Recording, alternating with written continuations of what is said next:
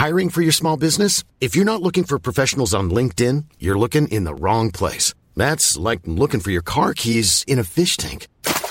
LinkedIn helps you hire professionals you can't find anywhere else, even those who aren't actively searching for a new job but might be open to the perfect role. In a given month, over 70% of LinkedIn users don't even visit other leading job sites. So start looking in the right place. With LinkedIn, you can hire professionals like a professional. Post your free job on linkedin.com/people today.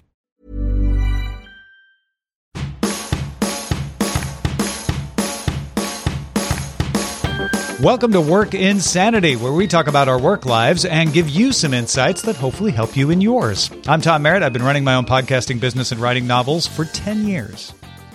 And I'm Patrick Beja. I've been doing production and podcasts for more than 10 years. Today, we're going to address some of your excellent emails, questions, thoughts, things like that. Thank you for sending those. You can keep that coming. Send us questions on working from home or just working period to contact@workinsanity.net. First one comes from Philip. This is probably the biggest question of the bunch. The subject of hiring others. Philip says, it's a big issue. I struggle with it, both with the cost, but also, as Tom said, the letting go of having others do tasks you've been doing forever. Another challenge is the time it takes to manage the employee. I discovered that I am often the worst bottleneck in the process because I can be too slow to review the work the employee has handed back to me while they wait direction for their next steps. I feel like this is one of the biggest challenges for freelancers, including for the types of personalities who may be drawn to freelancing. You know, we don't want a boss, but we also don't want to be a boss for any number of reasons. I'd love to hear more about how you deal with these situations. Now, kind of related to this, Philip says, I heartily endorse your suggestion that people hire a bookkeeper or accountant.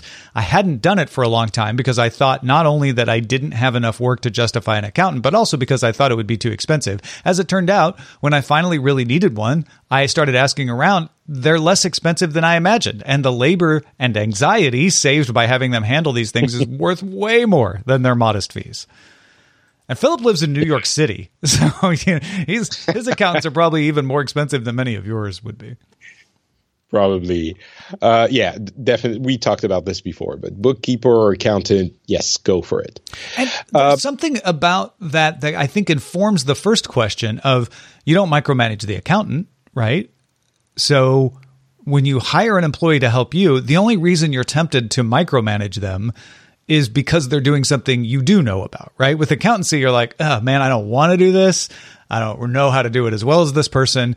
So to me, there's a way to think about the person you're hiring as an expert like an accountant.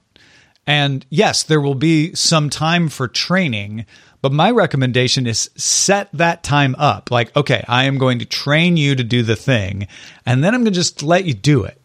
And there's comfort levels and there's in the training time to review, but at some point you do have to say, I'm not going to review it anymore. I'm just going to trust that I've trained you well. And you have to be willing to be okay with mistakes. That's the big thing. To be like, a mistake has not ruined things. A mistake is just a chance to fine tune what you went over in the training. Yes. Or even just, it's not the end of it's kind of like the pain of not having an accountant that you alleviate. Yeah. Maybe even with mistakes, the issues that you're solving by having an employee are much bigger than the small mistake, or let's not even call it a mistake. The things that they're doing differently than you would, right, and that you don't like as much, since they're still taking charge for the entire thing, it's easier or better for you to not have to worry about that part. Of course, there's a balance there. If it's always different and you really don't like it, then maybe that's not, being done. But that's a really big point. There's a difference between a mistake and it was done differently. And that is one that I definitely still struggle with. If like, okay, no, they're just doing it differently. It's not wrong. It's just not how I would have done it. And you have to learn, like, when is it important to go, okay, hold on, I need you to correct this, versus, well, that's not the way I would do it. And so I want you to do it the way I would do it. Because you'll drive yourself crazy doing that second one. Yeah, I think to the larger point, when I actually figure it out, I will let you know, Philip. Totally. This is something that, it's like meditation or I don't know, these kinds of things. You never really master the thing. You're always a student. Yeah. And letting go of tasks. 100%. Yeah. This is very much a do as I say, not as I do situation for me, to the extent that I can give any advice. I am giving that advice not only to you all, but to myself still as well, because it's an ongoing project. Yeah. All right. Second email we got from Thomas from Missouri, or how do you pronounce? No, you said Missouri? You nailed it. Missouri. That's Excellent. the St. Louis Missouri. side. Now, if you're on Kansas City side, you might say Missouri, but I'm from the St. Louis area, so I like the way you did it. There you go. I'm definitely from the St. Louis area. Right. I have a question for you guys. Like a lot of people, I was recently sent home to work. I've been adapting, and you have definitely helped with that. Oh, thank you. But I believe this is a temporary situation, and when all of it, he waves about sporadically, as we can see in his email, is over, I will be going back to work at the office. Do you have any tips for someone who is only going to be working from home temporarily? Is there anything I should consider that someone who is a permanent home worker or at-home worker wouldn't have to? Thanks for any help, and keep up the great work on the podcast. Thank you, Thomas. What do you think, Thomas? I am Thomas from the Illinois side of Missouri. This is a tough one because I haven't had to do this. And I think contact at workinsanity.net if you're someone who has, and we'll share those with Thomas from Missouri. But my educated guess would be that the thing you have to realize is when you do go back into the office, you're going to have to give yourself time to adapt the way you did when you went back home. I think everybody understood, hey, we're all working from home now. It's all different. Everybody, tolerate a little bit of unknowns, a little bit, maybe a few more uncertainties in the workplace. When you go back into the office, it's going to feel like it's the opposite. It's going to feel like, oh, well, we're back in the office, so everybody should be back to normal. But it's not. And so you're going to have to make sure that everybody knows, like, hey, we're also getting used to being back in this way of working. I would also say there's probably some things that you picked up when working from home, just from the change of perspective, that you can still implement when you're in the office. Just because you're in the office doesn't mean everything has to be in person. There's some things you might have found were more efficient. Don't let go of those just because you're going back to the office. I will say two things. First, there are some things, the situations are different. So in one situation, there are some advantages and disadvantages, and, the inverse of that in the other situations. So first, recognize the things that are cool now that you can do, because I guarantee you will miss them when you go back to the office. So cherish them now and enjoy them now. And the other thing, obviously, when you go back to the office, just make sure that you enjoy the things that the office has as specifics. And maybe you don't need to be told that. But in order to prepare for going back to the office, I don't know that there's, first of all, don't be so certain it will happen quickly. Maybe that's not what you're saying, but it might be a while. And I'm wondering if it might not be possible to still split your time once that happens. Different, jobs will have different requirements. But I don't know that there's anything specific you need to do to prepare for it. You already know what the office is. The biggest thing would be, as Tom said, the learnings that you've had from this experience, make sure to remember them and to implement them when you're back in the actual office that you're going to be working from. Yeah. All right, let's get into some comments from people. These are observations. Andrew wrote, you mentioned that working at a company could simplify communication and collaboration, but that is definitely not the case for me.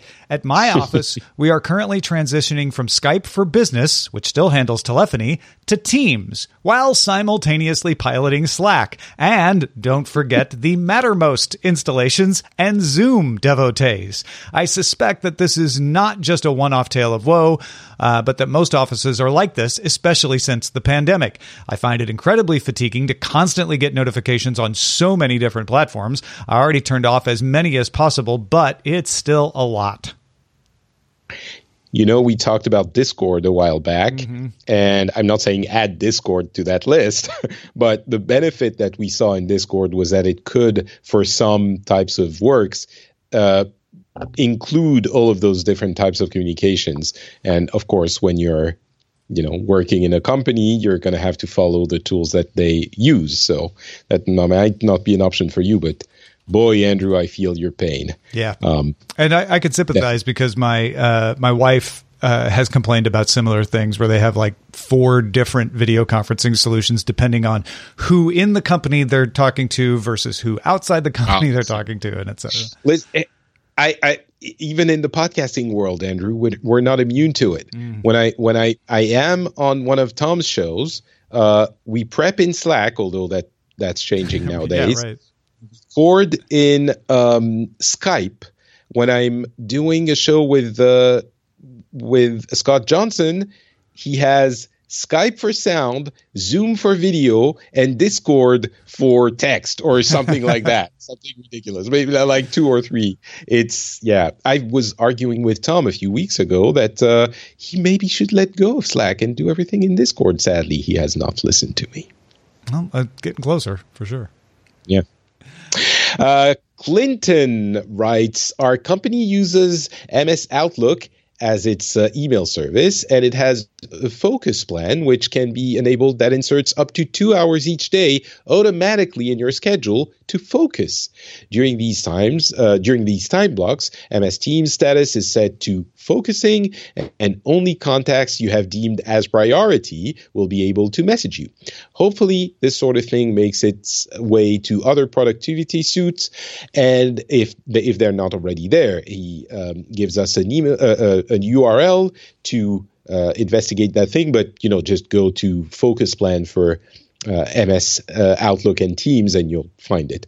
My other tip for working from home would be to consider a do not knock sign to be affixed near your doorbell to limit those pesky door-to-door salespeople. Cheers, Clinton from Sydney, Australia. Thank you, Clinton. And Clinton, I hear you, man. I hear you on the door thing. We have Spectrum for one of our 2 internet providers because I have redundancies in place. And Spectrum came and knocked on my door and said, hey, would you like to get Spectrum? And I said, guess what? I already have Spectrum. And they're like, we don't have you down. I'm like, well, I have it, so it's all good. They came back with another person. There were 2 people. The first person plus, I don't know, their supervisor was like, hey, he came by and talked to you about buying Spectrum, and you said you had Spectrum, and we don't have it down. And I was like, I have it. It's Spectrum Business. And they're like, oh, business. We hadn't even thought about, okay. I was like, why couldn't this have been done by email? I feel your pain, but unlike the previous message, the only beings that could come near my door are the animals that live in the forest. So it's unlikely I'll have the same. Although we do get, you never know. Yeah. We do get mail, so it does happen sometimes, I guess. But yeah, that is so annoying. And do not knock. Yes, do that. That is it for this episode of Work Insanity. We hope we helped you bring a little sanity to your work life. You should keep those questions coming at contact@workinsanity.net. I'm Patrick Beja. You can catch up with me and everything I do at notpatrick.com. And I'm Tom Merritt. You can find me at tommerritt.com and both of us at workinsanity.net. Talk to you next time. Bye.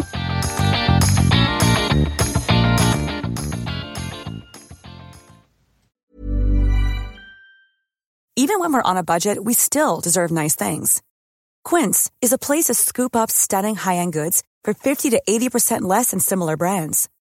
They have buttery soft cashmere sweaters starting at $50, luxurious Italian leather bags, and so much more. Plus, Quince only works with factories that use safe, ethical, and responsible manufacturing. Get the high-end goods you'll love without the high price tag with Quince. Go to quince.com/style for free shipping and 365-day returns.